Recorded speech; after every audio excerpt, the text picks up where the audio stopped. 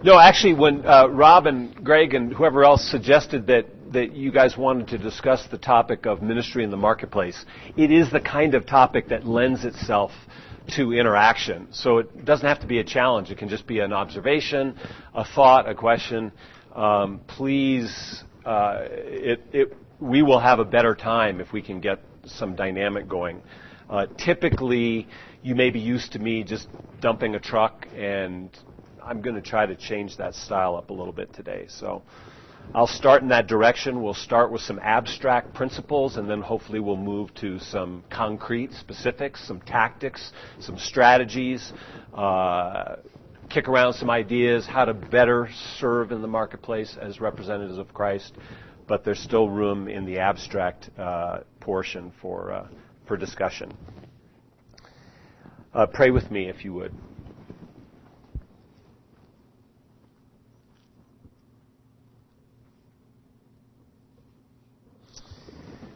Heavenly Father, hallowed be your name. Your kingdom come. Your will be done on earth as it is in heaven.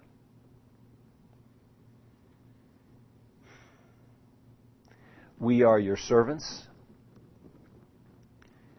and we apologize because we don't always behave like your servants.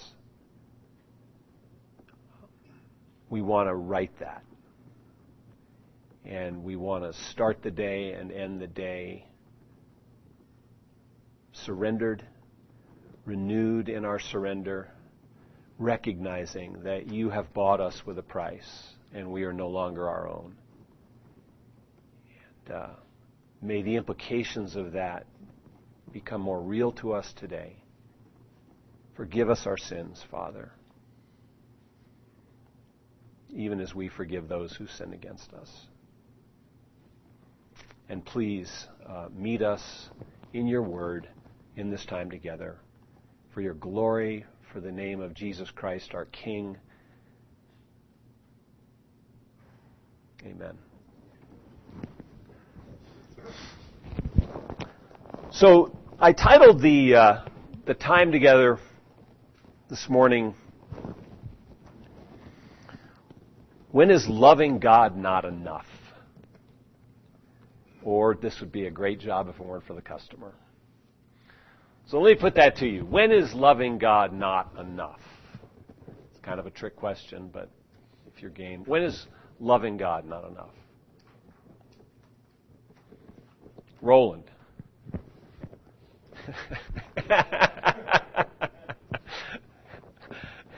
When is loving God not enough?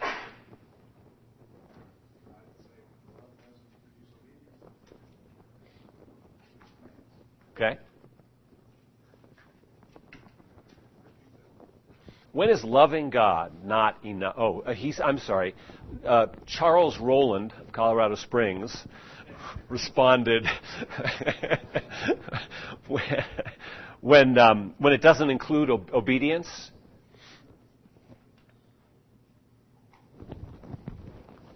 When my pain exceeds my love.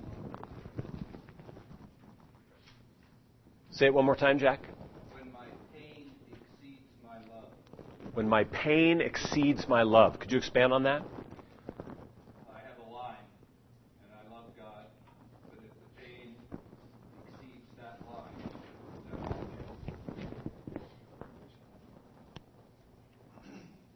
I'll fail. These are good. Anything else? When is loving God not enough?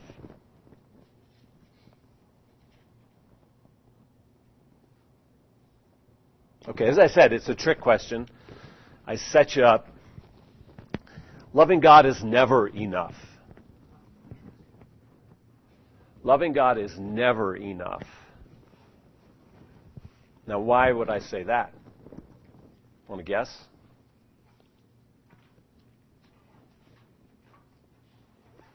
Loving God is never enough because it has to include loving others. I cannot isolate my walk with the Lord from my treatment of other people.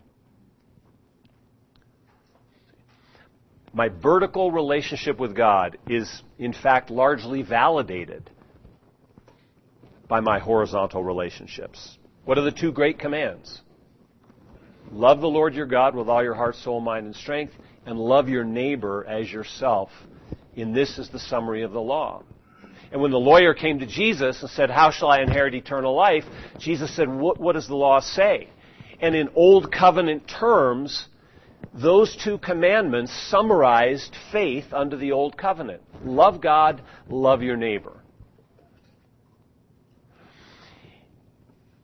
Gentlemen, our Lord, and Charles alluded to this, said, if you love me, you'll do what? You'll keep my commandments.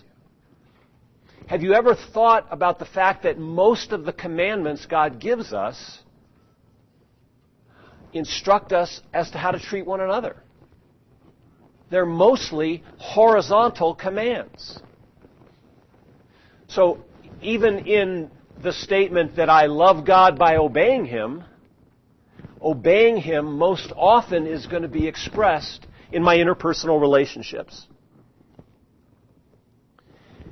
And just to remind you, you can love people without loving God, right? Unbelievers do it all the time. But you cannot love God without loving people. 1 John 4:20. Someone want to read? In fact, I'm going to throw these verses out. If you guys will go fast, we won't have too much of a lag. 1 John 4:20. Would somebody read that? These are review for some of you, not for others, but review is good. 1 John 4:20.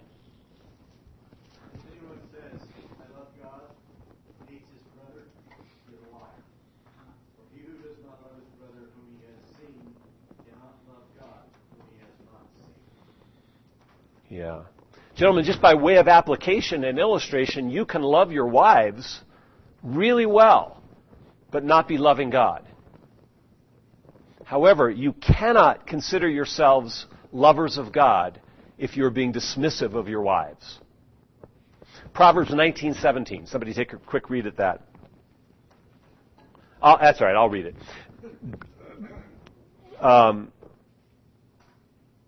When you're gracious to a poor man, you lend to the Lord. Proverbs 19:17.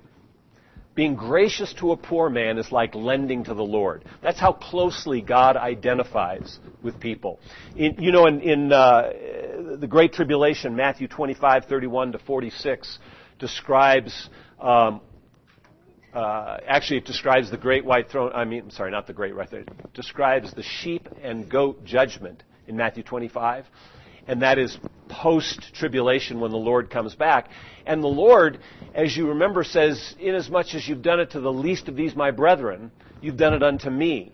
You know, we didn't see you thirsty or hungry or in prison. No, but you did. When you visited them, you visited me.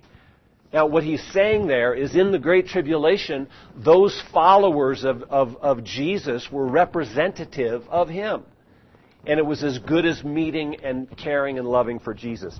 The point being, there's no permission in the Bible to disconnect between the vertical and the horizontal in our lives. I don't know about you. I would love it if we could. Wouldn't you? Wouldn't you love it if you could just isolate and have your devotional life and your personal life with God and relate to God and then deal with the garbage relationships out there any way you wanted to?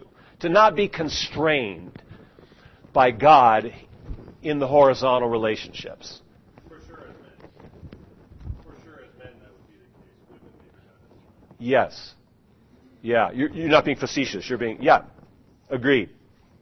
But there's always a part of me that says, man, Lord, you're ruining a great opportunity for me, or, to really be resentful. Or take a little revenge.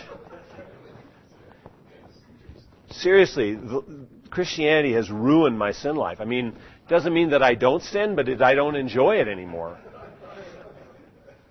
And I don't mean to be facetious about that. It's just so a better measure of your walk with the Lord, gentlemen, than your devotional life, than your Bible study, than your prayer. A better measure, not the only measure, but a better one is your relational life. So just keep that in mind.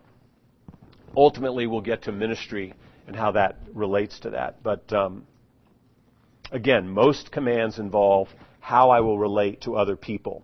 Now, it seems to me that the distinctiveness of a follower of Jesus is not that they love.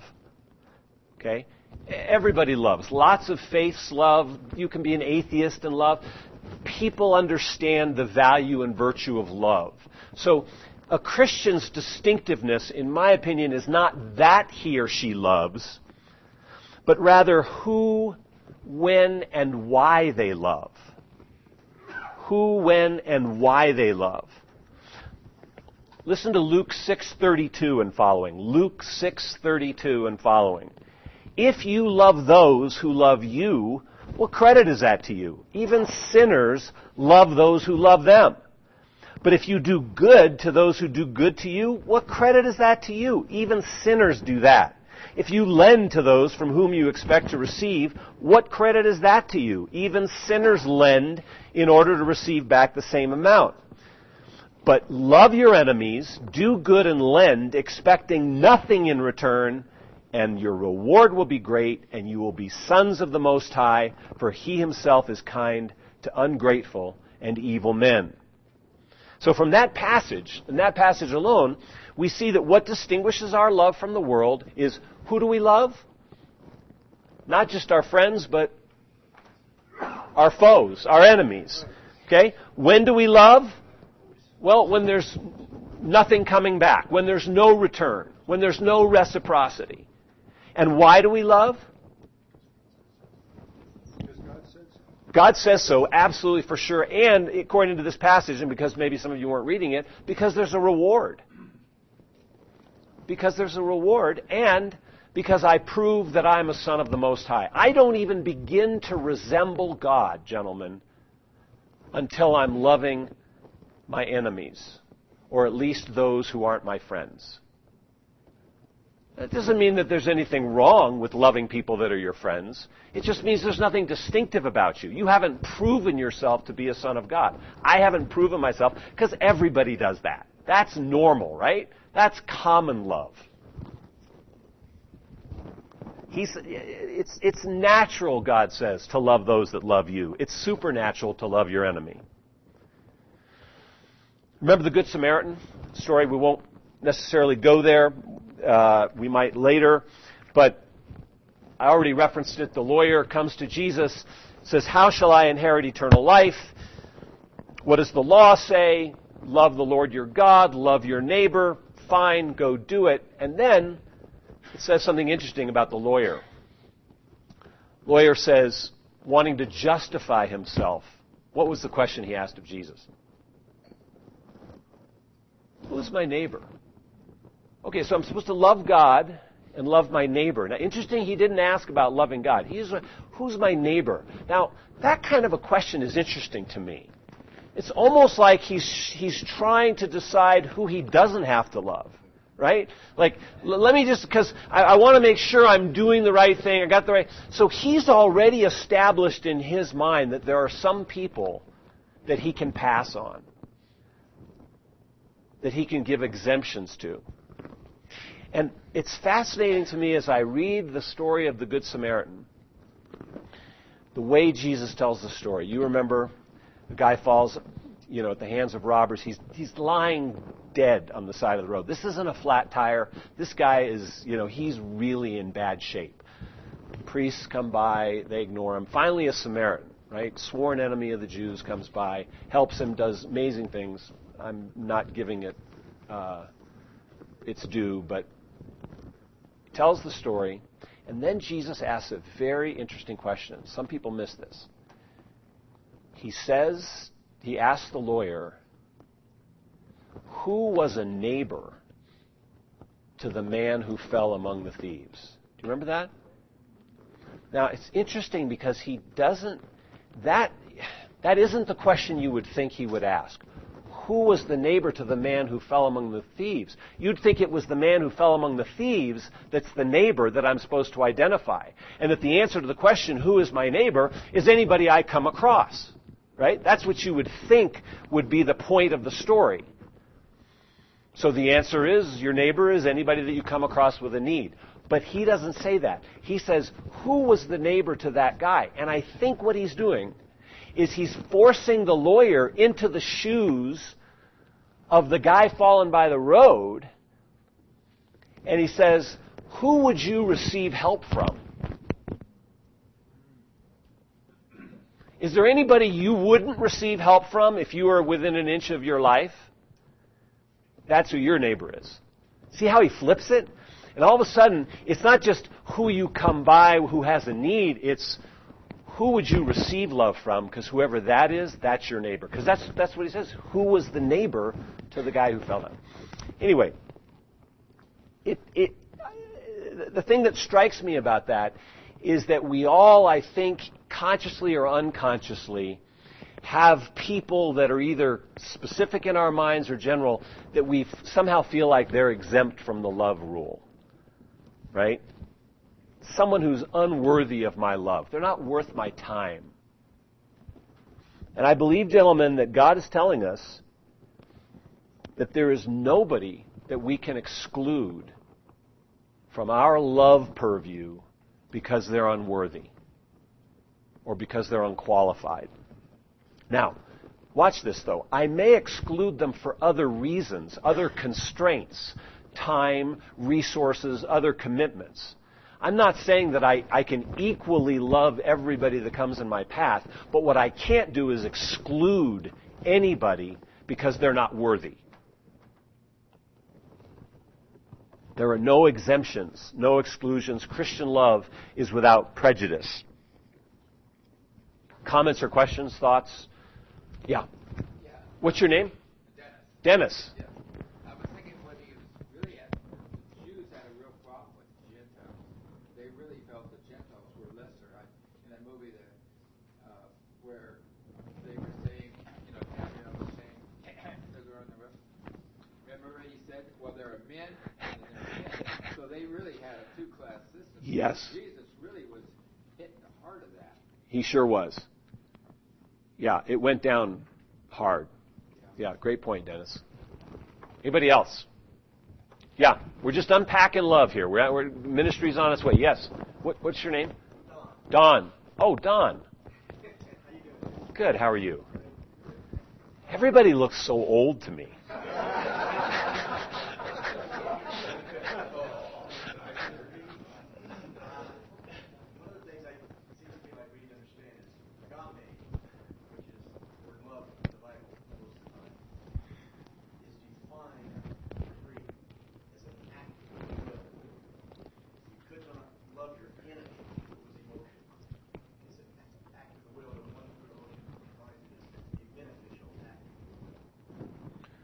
Yeah, great, and thanks a lot for stealing my thunder, because that's the next point. No, I'm kidding. That's perfect, though. That's exactly where we're going next. We want to talk just a little bit, review the concept of love. But before we do, any other comments or questions without, taking away from my hard work? Don, I'm kidding.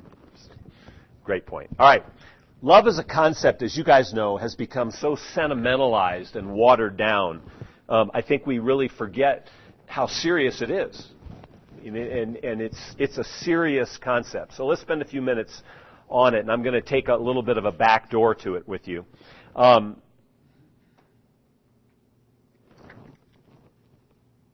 direct your attention to 1 Corinthians 13. Let's go ahead and turn there. 1 Corinthians 13.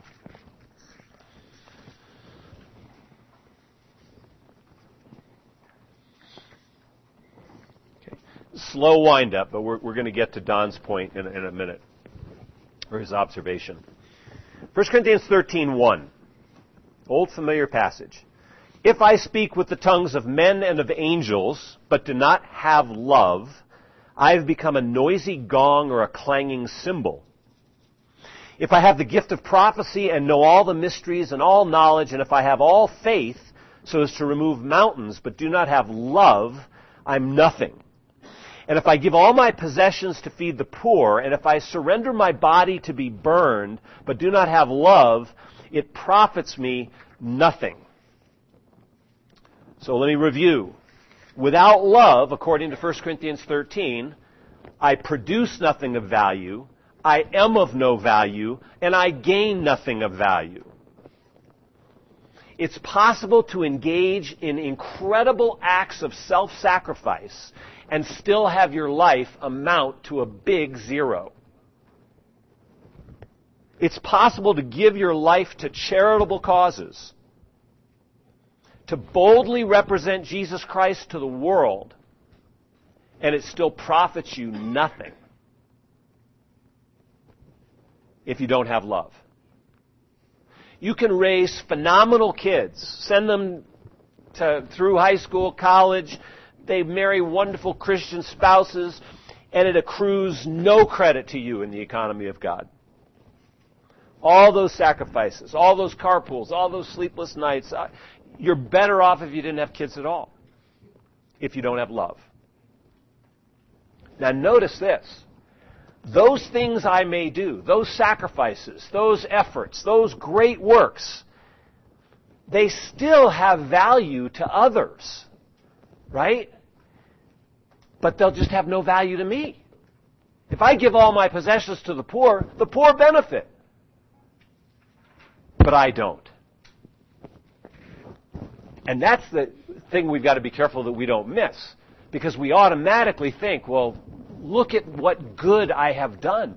Look at the number of people who've come to Christ because of me. But it actually profited me nothing because I don't have love. Now, the Lord makes the same kind of warning, if you remember, to the Ephesian church in Revelation chapter 2, as Paul does here in Corinthians. The Lord in Revelation 2, we won't go there, but in the letter to Ephesus, he affirms the Ephesians, their defense of the faith, their intolerance of false teaching. You know, they're working hard. This is a hard working church in Revelation 2. And yet he threatens to abandon them because they've abandoned their first love. Now, neither Jesus nor Paul specify whether the love they're referring to is love of God or love of people, and I believe it's because, as we said earlier, they're inextricably linked. You can't separate love of people from love of God, or love of God from love of people. All right, now let me move and circle back to Don's observation. Let's take a stab just for a minute at defining or redefining or describing love. Now, as you know, to the general population, love is a real squishy, sentimental concept, and it's largely defined in terms of emotion, right? It's an emotional concept, the way the world defines it. Biblically, as Don pointed out, love is a firm concept, and it's largely defined in terms of our volition, not our emotion. Christian love, biblical love, is first and foremost a choice. It's a decision. Now, it may or may not have an emotional component. There's nothing wrong with there being an emotional component. Likewise, there's nothing wrong with there not being an emotional component to love. It's ultimately irrelevant. It may be more or less pleasant, but it's irrelevant as far as the quality of love. It's, by the way, this idea of volitional love, it's why your marriage vows, if you're married, ended with I do and I will, not I feel.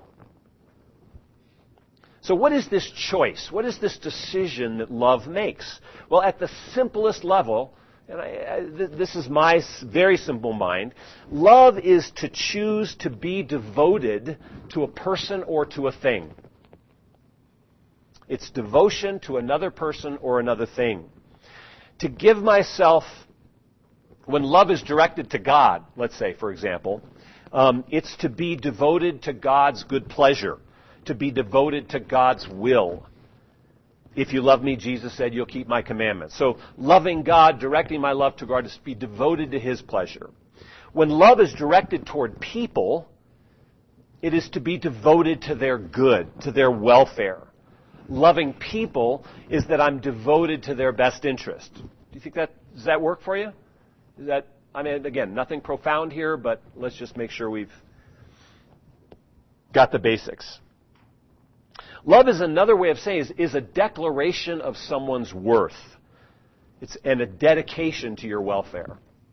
Love says, I affirm your value and I'm committed to your good.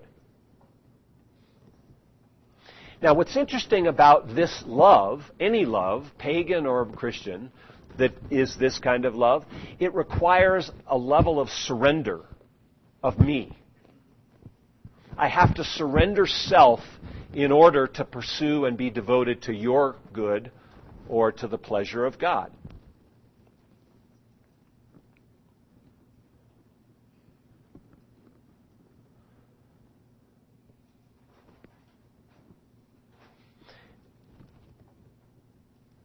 It occurs to me that when the Lord told his disciples what a prerequisite was for following him in Luke 9:23, he said, if anyone wishes to come after me, he must deny himself, take up his cross daily, and follow me. Have you ever considered that the reason that we're called to deny self is so that God can make us into lovers?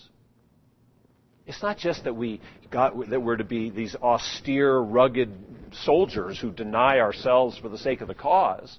No, it's because God wants to make us into lovers of Him and lovers of people. And the only way to do that, the beginning point, is to deny David. So godly love and self-denial, it seems to me, go hand in hand. I deny self in order to give self away. I can't be protecting myself, seeking myself, fulfilling myself, and giving myself away at the same time. I've got to make a decision.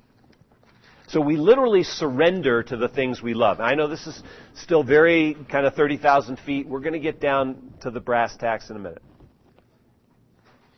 Now, this might be new. I think you'll like this.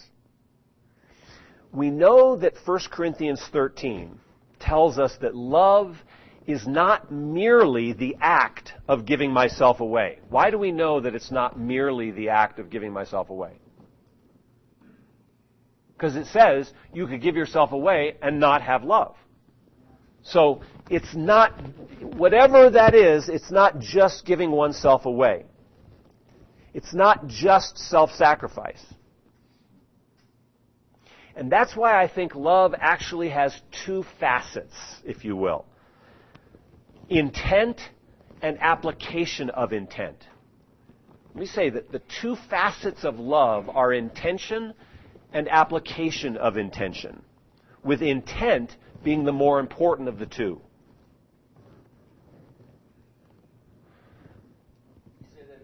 Yeah. It seems to me that love has two facets. Intention, my intent, and my application of that intent. With intention being more important than application. I'll tell you why I say it's more important. Because the wrong application doesn't necessarily negate the intention, right? If you're a parent, do you intend to do right by your kids?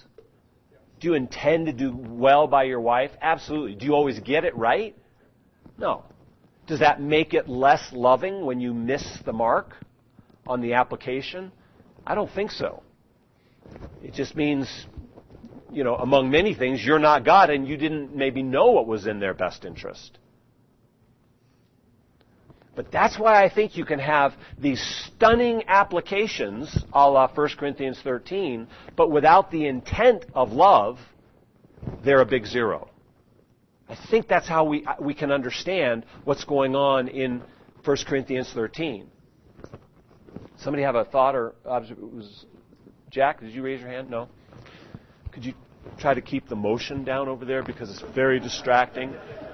You start scratching and throws me all off. We're going to have to start back. What was the title of this talk? Let me stop. Okay, any comments or questions at that point? David, Yes, sir. intent. What do you mean by intent? How does that? I can talk about it all day.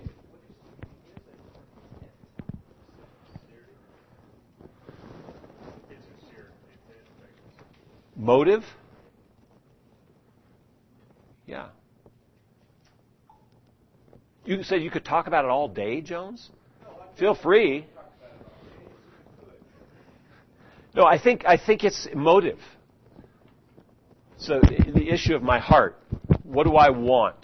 My intention is for your good. My intention is for your welfare. My intention is to do right by you, to give myself to you. My application may miss the mark, but that's my intent. Now, I might have, hold on one second. I might have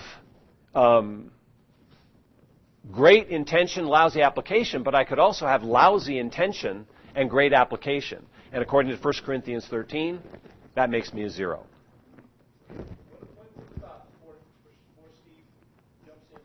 Yeah. That's between you and Steve. I guess. So intent, does it always mean looking at my own past? I don't know my own motives, right? So intent as an part of motive, and I don't know my own motives and my intentions. Does that make sense? Well, let me push back just a tad. You can't be certain of your motives, but that doesn't mean you can't have a clue. You are not God. You don't make the final decision on your motives, but you should strive to have pure motives. You should be able to look at a motive and see a good from a bad one. I mean, Paul talks about it all the time. In fact, we're going to look at it later, but in 1 Thessalonians chapter 2, he says, when we came to you, we didn't come with a pretext for greed. So that's intent. See, he says, our intention was not to make money off of you, was not to show off, was not to get power. Our intent was pure. And Paul apparently felt like he could say that. Now, I don't think when Paul says that he is presuming to pass judgment in God's place. So I think he's sort of making a preliminary statement, as even though he doesn't say it in these words, best I know, our intention was good. And I think we should strive to be able to say that. And I don't think we have to, say, oh, well, I don't know my motives. Well, you better know your motives. I don't mean that you know them purely, but you better try to know them. Because I think if we're not careful, and I'm sorry, I'm going on a little bit too long, but if we're not careful, what we end up doing is we go, well, I can't know my motives for sure, so I just don't think about them. Right? I don't worry about them because, hey, they're probably not pure. And I'm thinking to myself, I don't think that's a good place to be. I strive for pure motives. I seek to identify them. But then I realize God has the final say. Is that... Okay, Steve. Well, I was just going to say, Dave, we talk a lot about the profit motive in this bunch.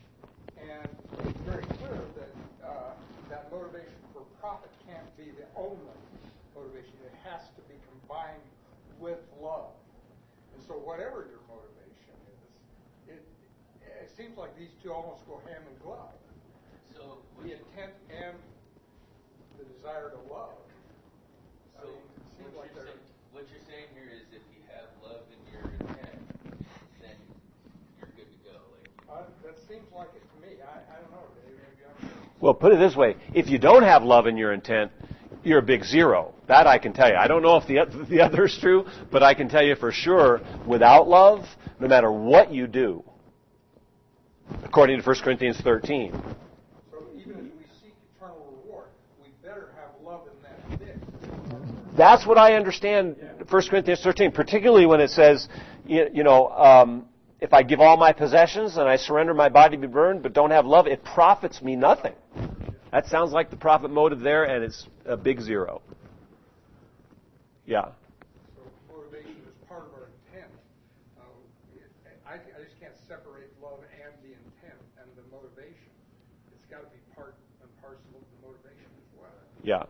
So again, guys, this is just me trying to figure this out for myself. So I don't want to stand up here and tell you this is the truth about love. This is David trying to figure out how this, not just the meaning of Scripture, but then how to make sense of the meaning of Scripture. So I could be wrong, okay? So let me just, I could be way off. But this is my way of understanding love, and I think it's a package deal. Motive and application. And all I'm saying is, with the wrong motive, the application doesn't mean anything. With the right motive, it seems to me the application has some room for failure because the only people that are perfect in application when it comes to doing what's in someone else's best interest is who? Is God, because He's the only one who actually knows what's in someone's best interest. I'm always guessing. Now, I'm accountable for guessing good, right? Living with my wife in an understanding way is really another way of saying, I'm going to hold you accountable for how hard you worked at understanding your wife so that you could love her well. Anyway, yeah, Jack.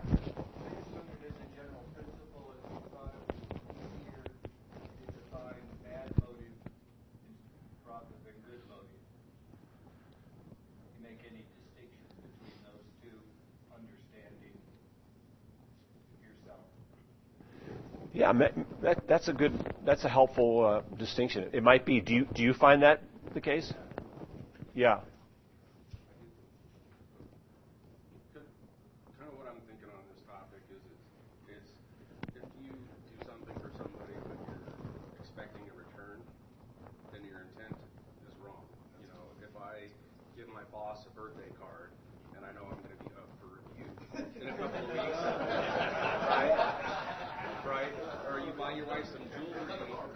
You buy your wife some jewelry, but you're planning on trying to buy a new truck next month, and you want to use that leverage. Like, I got her some jewelry, so she better not give me a hard time about buying a new car. There's your wrong intent, because you're expecting something in return. Yeah, and I love the observation. So, and forgive me, guys, because I love thinking out loud with you, and it's painful for you, but helpful for me. I think with my mouth, so sorry. But I think, along the lines of what you're suggesting, I think sometimes as I look at my own life, my motive starts where you're talking about, right? That's where it starts. I don't think I should ditch the whole idea just because it started, the root was a bad motive. Do you? I mean, sending my boss a birthday card is a good idea. And I want to bring my motive to the place where I'm willing to do it or I want to do it for the right reasons. But I don't think not doing it is as good as doing it for the wrong. I'd rather do the right thing for the wrong reasons than do nothing because I can't find the pure motive to do it. So I think we ought to give ourselves the slack to say, maybe I got the idea for the wrong reasons, but now God, by your mercy, first I confess it, but also God has a way of testing you by what happens when you do it, right? I mean, you don't get the promotion. And that's God's way of saying, okay, now I just wanted to see where you are on that. But somebody had a, yeah. They're simply going to say that it is impossible to separate self-interest from the things that we do. We always have an interest in the thing. But what we want to guard against is selfishness, which is seeking our interest at someone else's expense. Right. Yeah. Or another more simplistic and not as good as that is self-interest is thinking of yourself. Selfishness is thinking only of yourself. Okay. This is another way of saying it. That you're right. The person I want to be thinking of reciprocity from biblically, and this is a high mark, is I want to be. It's okay to look to God for reciprocity because He says you can. He just says don't look to others for it. You know what I mean? So if your desire for reciprocity is directed heavenward, good deal. Now, better be careful because, it may not be a reward here or may not be a reward at all. Anyway, I'm sorry, I didn't see. Okay, we got a ton of hands. I don't know who's first, but I'm going to go here just because he's a little better looking. Okay? I'm just saying, I don't know. I think he spent a little more time this morning, Razor. Boy, I'm pretty abusive for a guy who's just rolling into town. I'm sorry. Go ahead. Well, so my question is, if we talk about manipulation, like buy your wife jewelry because you want to buy a truck and you want to use that as leverage. Okay, so we understand that that's manipulation. Nothing wrong with doing something nice to your wife, but when we understand that's manipulation, so we pull back at that point, and we should not do anything until we get that cleared up, right? Like you said, confess that to God and say, well, Lord, I want to do something for my wife, but whoa, I missed the mark here, so take this out of my mind so I can do it for the right reason. That could be that's a very reasonable approach. I'm saying do it anyway. Buy her the jewelry and then work on the motive as you go. In other words, you don't necessarily have to wait till you find that pure motive, because I'm not sure you'll know when you've got it. And now that it's in your head, there'll always be that question. Just, it's a good thing. Do it and... Well, the Scripture talks about deception. And so if I do that knowing I want this truck and I want to use this as leverage, or I'm trying to deceive my wife into thinking something different. So I'm struggling with that a little bit. Yeah. I should have gone with you first. I don't know. This guy's got me stumped, and I don't know what to do. No, I hear you. And I think, and to your point, I think it's a personal call. It's a faith call. I respect you if you say, I think I need to back off because I'm deceiving my wife. You could tell your wife. Say, honey, I'm so embarrassed to tell you this, but I want you to know. I don't know, me and your wife might not go, and that might not work. Well, like Steve said, at that point, you throw in that love in your prayers, and that's always a good start. I think that's what David's saying, because then you get past the manipulation. You're praying to God. Look at this is coming with love now. I'm going to go through with this because it's a good gesture. You got to get it out. Put your expectation aside. Right. Or just don't get the truck. Right. Get it as a gift and drive your feet or Wait an extra month. Yeah, having that car. Did you hear that? You're going to miss out on the truck. But by the way, this is where we all live, right? I mean, and this is not unimportant. And also, I just want to say, as we get to ministry and the marketplace and meeting with men, the same issue is going to come up because ministry is just an expression of love. It's a more specific expression of love when we minister, but it's an expression of love. So this is, even though it seems, again, kind of high up here, this is very meaningful and practical. So you guys wrestling with these sort of specifics is good. Go ahead. So, I get that. I'm sorry, and you're not. I apologize, the comment. No, I know. Nobody can help their genes. But so with the intentions and application and all of that kind of stuff is not as good without the love. So in application, helping the neighbor, shoveling his snow, mowing his yard, but the guy really aggravates me a lot, and I can't I'm stumbling. This road down to love is pretty bumpy, and I'm not a real mushy kind of guy. So 1 Corinthians 13:4-8, is that a good definition of love? Yeah, it's a very good. I would say it's a description of love more than a definition. The description. Yeah. It describes how love interacts with someone else. Yeah, very, very well. That's a hard thing to get your arms around with love. Can you imagine if you just drove according to 1 Corinthians 13:4-7? I mean, I can't even begin to tell you how my flesh starts to crawl and emerge just behind the wheel. And I'm so ashamed because I think, I'm supposed to love my enemy, and this is just a guy driving down the highway who's not driving very well, but how will I ever do if I really meet somebody who's out to destroy me? I mean, it really is very sobering to me. Let me just throw this out to you for what it's worth. I think we all have an image of who we are, in terms of where we are in sanctification. And one day I realized that I'm heavily under-tested. And every once in a while the Lord puts a test in front of me, and I think, I am not the man I thought I was. Now, it wasn't that I was living in hypocrisy or insincerity. It was just, I thought I was a better guy. And so the reason I make that point is to suggest to you guys, remember that you don't know who you are until you're tested. So, I mean, we can't help that. I'm not saying go look for tests, but that keeps you humble. Because you realize maybe you're not, and I'm not saying you have to be, but I'm severely under-tested. And so I live frightened of who I might find out that I am. And that keeps me humble. It sounds so, that keeps me humble. It breaks me. Forget humble. It breaks me. We're all capable of anything. Sure. Yeah. But anyway, so yeah, great point. So 1 Corinthians 13, 4 through 7 is a great start. Did you have anything else you wanted to, on that? No. Okay, good. Anything else? Yeah. Like I said, God does reward us for our obedience, even if our motives are somewhat skewed sometimes, or if we don't feel like the neighbor that takes you off and you got to help them build a fence or something. You go out there and help them build this fence, even though you still remembering, you really aren't the right person.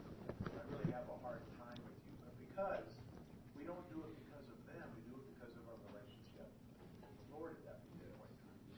And it's His love that John says that moves through us to the other individuals. So we can even bypass our consciousness or our intentions at that point in time. Yeah. And I don't. You're not saying what I'm going to, but often I'll I'll jump like a little springboard off of something you said. Tell me what you guys think of this. I think that it is absolutely clear the Bible says God does reward our acts. Would you agree with that? So I take it by faith that God I don't know what, may reward something I'm doing. However, I don't think I deserve anything. And so I can't look at anything and say, well, that for sure is going to get, and you weren't saying this, it just made me think of this. I don't know if God will reward anything. I know He does, but that doesn't mean that I can even come close to identifying what's reward worthy in my life. And so I just caution you about going down that road. Yes, God rewards, but we have no idea what He will or won't reward. Yeah. Well, that's really where that expectation comes in. So, what is love in that sense is true love. If you truly love someone, you're giving something without any expectation of you getting anything in return. Yeah. Yeah. Yeah. This thing, I'm trying to sort this out. This motive, what is right motive, what's wrong motive? I was thinking about Jesus saying about laying up treasures in heaven rather than here on earth. Isn't that self-motive? I mean, aren't you motivated by gain? Yeah, that's self-interest, right, which is not a sin. So there's an area where this is appropriate then. Which is appropriate? To have self-interest motive. Yes. Yeah. In fact, that passage in Luke, when it talks about loving your enemy, he says, and if you do that, your reward will be great. In other words, if you go beyond what's natural, which is to love those that love you, and love somebody that's out to destroy you, you've gone beyond the natural to the supernatural, you will be rewarded. So he says that is worthy of reward, and you'll prove yourself to be a son of the Most High God. And that's self-interest, right? Sure. Absolutely.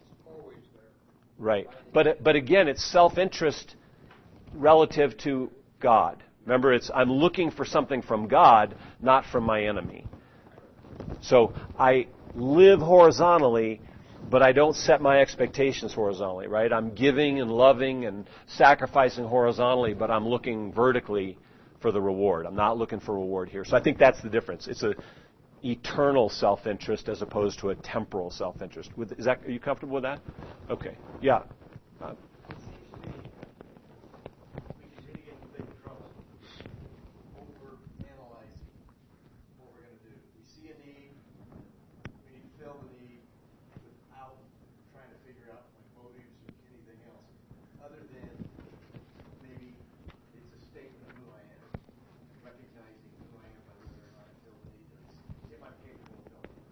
Yeah.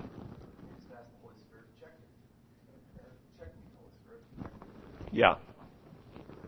Yeah. This sort of opens up a whole other door of one of the importances of a devotional life, whatever that means to you. To me, it's the devotional life is many things, but one of them is it's adjusting your frequency so that if the Father, if the Spirit wants to nudge you one way or the other, you're tuned in. I don't expect him to broadcast all the time. I don't expect him to broadcast any of the time if he doesn't want to. It's not up to me, but I want to tune in. I want to line my heart with him and his spirit each day so that he can prompt me if he wants to. He can convict me of sin, righteousness, and judgment, and so on and so forth. So, yeah, I just for what it's worth, if I don't live there, then I'm liable to just blow through life and make all kinds of, decisions and then not even consider my motives. But you're right. We can it's like C.S. Lewis used to say, the guy that plants a flower and then digs up and look at the roots every day, see how it's doing. You'll kill it, right? So anyway, somebody over there had a yeah.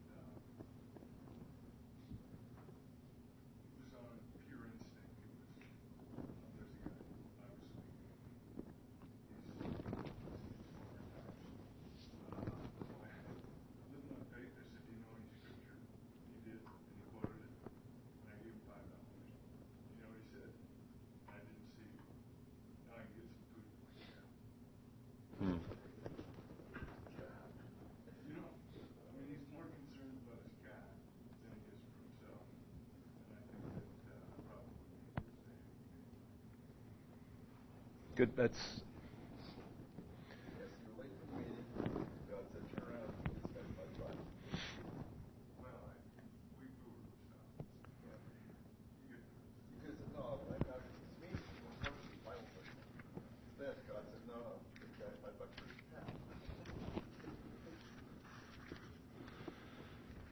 All right.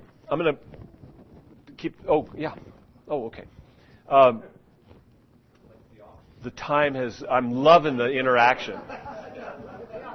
You guys don't mind if I don't This is good, right? We're not trying to cover any particular matter. How many times do you drive by a guy? And there's every corner of town has those guys. You drive by, geez, really. But it's not maybe you should just pull over and give that guy a prayer and handshake and some money. Then that hurt words. No, I don't think so.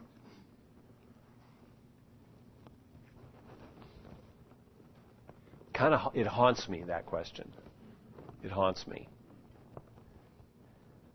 I've done every trick in the book, decided ahead of time, how much I was going to give to people, and all that.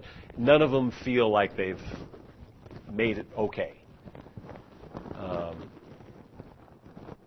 So it's a good question, but I think wrestling with it is. I'm more concerned with men knowing what God doesn't say. That God doesn't say we all have to divest. Not because I'm so happy He doesn't, but I just don't want somebody laboring under the wrong impression. Now, God may want you to divest completely for charity, but that's between you and the Father. So I'm more clear on what God doesn't say in these areas than what He does say, or how He will lead. But again, if we really care about following the leading, that's why we want to be tuned in, right? Because there's less likelihood that we're going to be walking in the flesh and missing opportunities that we don't get back. Anyway, so as long as we were talking about marriage, let me just throw a quick marriage application in. In the context of marriage, it's all important, gentlemen, and you know this, but I'll remind you, that your spouse believes it's your intent for their good, for their best. Because I think a marriage can survive an awful lot if both people believe the other one still cares, still intends to do right by them. Your application may fall short with one another, but if you're communicating sort of an unwavering desire for their good, I think you're going to make it. But if one of you no longer believes that the other one has their best interests at heart, and you start thinking, well, they're not looking out for me, so I've got to look out for me. You go into self-protection mode. You no longer love because you can't protect yourself and love at the same time, right? It's a contradiction. Self-protection and love are a contradiction. They don't coexist. But if you're in that place, your marriage is in a crisis. And boy, it doesn't have to be after 30 or 40 years. I've watched it happen in the first year of a young marriage, where just some little decisions the guy made caused his wife to think, gosh, I don't think you're really looking out for me. And so they shifted. Anyway, so if you believe that you really still have one another's best interests at heart, I think you can make a lot of mistakes if you believe you still care.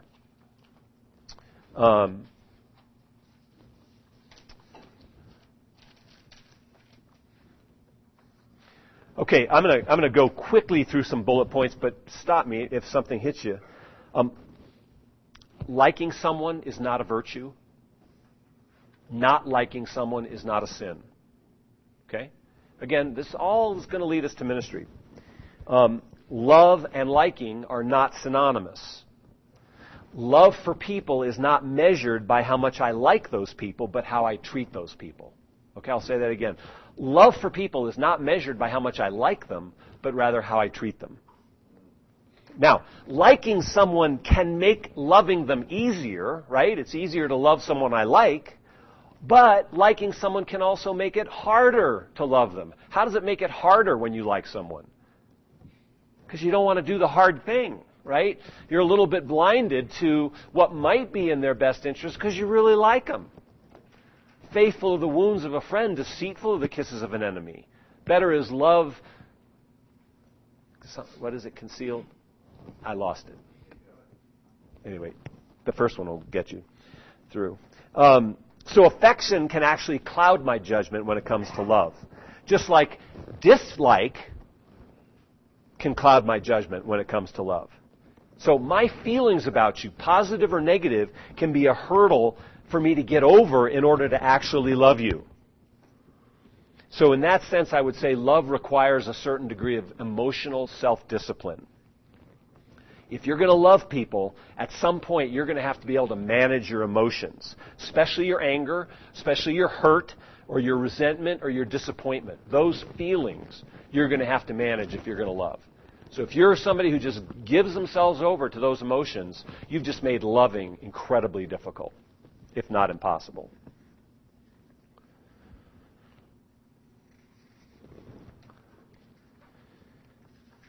All right, let me wrap up. So love then is volitional, intentional, and predictable. Affection is unpredictable, circumstantial, and fickle. Nothing wrong with it. It's just, it is what it is. Now, it is not only appropriate, it is righteous to prioritize my love. Okay?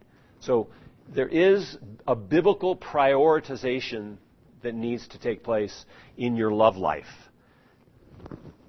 First, obviously, God, but He's at every point. So your wife and kids, your family.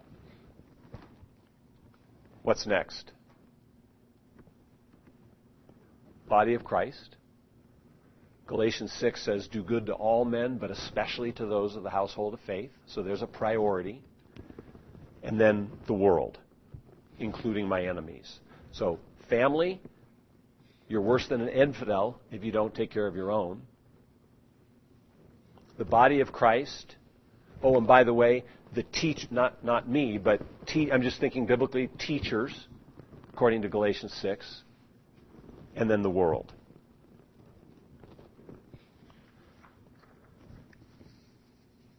Any other comments or questions? Just on this general kind of laying the groundwork on love. Yeah, it's just Galatians, I think it's Galatians 6. Isn't it Galatians 6? Well, that's the body over the world. I thought it was in 6. That's why it came to my head. What is it? Would you read it, please? Am I right, Charles? Is there... Okay, go ahead.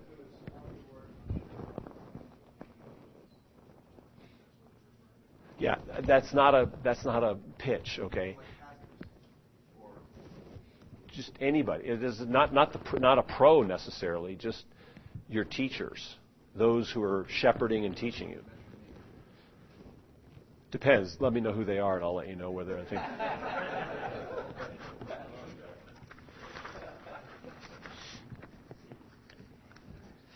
I'm doing a little editing up here because I want to move into as quickly as I can into ministry. What time do we want to break? Is this break time? 5 minutes. 5 minutes? Okay.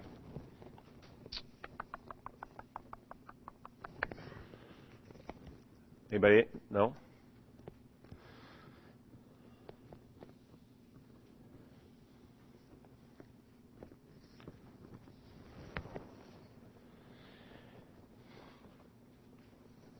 By the way, you know where the Lord said, where your treasure is, there your heart will be also?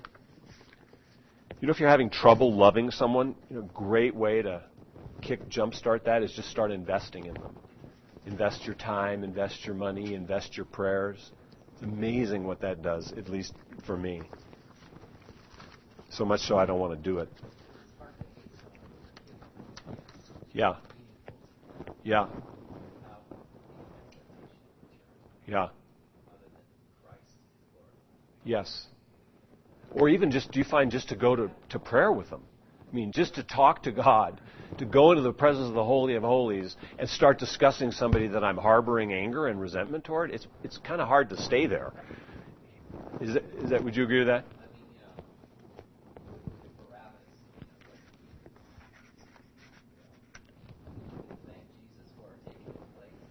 Yeah. Yeah.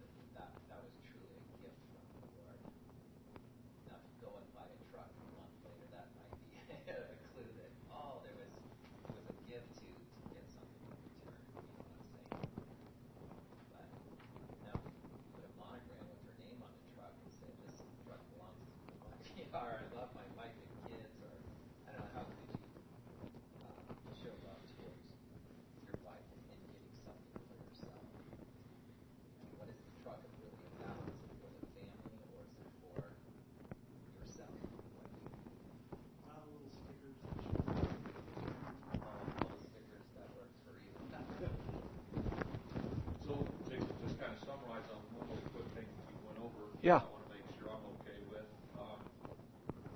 We can do these things, have the intention, the right motive, and the application, and following 1 Corinthians 13:4-7, and still not like the guy, right? Absolutely. And it doesn't. If I understand the Bible, it says nothing about your love. Yeah, affection. In my opinion, liking and affection just makes it easier. I mean, but it says nothing necessarily about the quality of your love. Now, harboring and massaging dislike can affect me adversely, and I get into other, sins and problems. A lack of forgiveness. So that, because that happens with us, with unbelievers, and they're, throwing mud at us all the time, or some are. With all that we've said, when do we dust off our sandals and move on? What do you mean by dust off our sandals? What I think I know, but I want to make sure I'm not guessing. When do we? And maybe I'll say this wrong. I'm thinking of saying, when do we quit loving them? And that's never. But when do we just not pay attention to them, or quit mowing their lawn? quit building, quit bringing dinner over to them. When you forgive them. Huh? When you forgive them, it's done. Forgiveness. How often are you supposed to forgive them, right? Well, obviously there's a bad there. And the second you forgive something, it's gone. It's lifted. Well, no, and looking at it a little bit different. I don't have a problem with the guy throwing mud at me. But, so, there's no forgiveness. I've already forgiven him. I don't have a problem with the guy.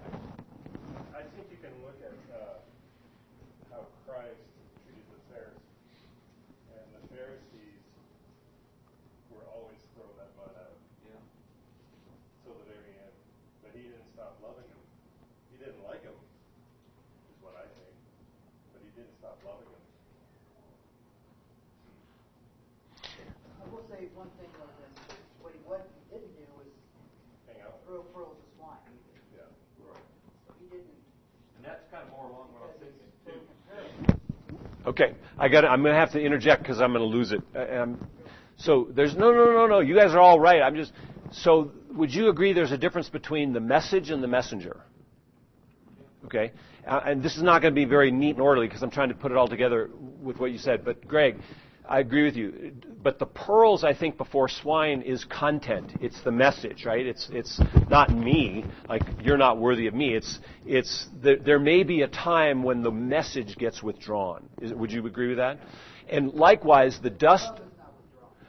Right. I don't know whether it is or not. Different issue. But in the context, the pearl is the message. In the context of shake your dust off the feet, that was take away the privilege of revelation, take away the privilege of the gospel to that town because of their response. It wasn't take it personally how they're treating you, but rather it wasn't that they were offending the messenger that was the issue, is that they were rejecting the message, right? And so your question of when do I shake the dust off my feet is a good question. I don't know because, again, that can be subjective.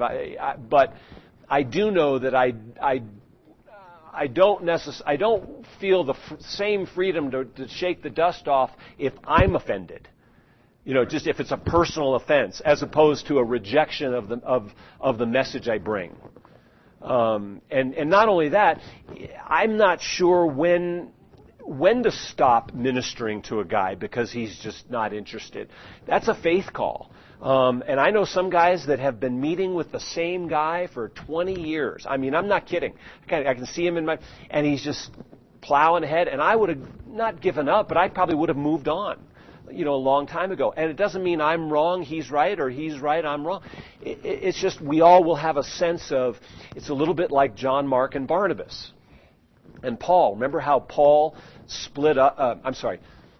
and Barnabas split up on the second missionary journey over John Mark, right? They did. They were traveling together on the first missionary journey, right? John Mark went home early to see his mom or something like that. And so come the second missionary journey, Paul said, I don't want him with us. Well, Barnabas said, you know what, I still got a vision for the guys, so he and John Mark went off and Paul split up. So they just had a different vision, a different sense of stewardship over John Mark. Turned out to be a pretty good guy, but... So anyway, we're all going to do it differently. But I do think as we go into the next section, remember the difference between message and man, message and messenger, and distinguish in your mind what's being rejected, where the offense lies, because that's important. Because the temptation is, if you hurt my feelings, I'm going to react, as opposed to, hey, I don't mind if you reject the message. I'll stay in there and love you. Yeah, it is tough. Okay, we can go on or we can break, Greg. What do we do? Break? Okay, we'll come back at 10:15. Thank you guys. I'm loving the interaction, so appreciate it.